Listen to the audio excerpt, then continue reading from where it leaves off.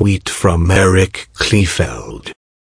In a sane world, Trump's resorts would all be ripe targets for civil asset forfeiture.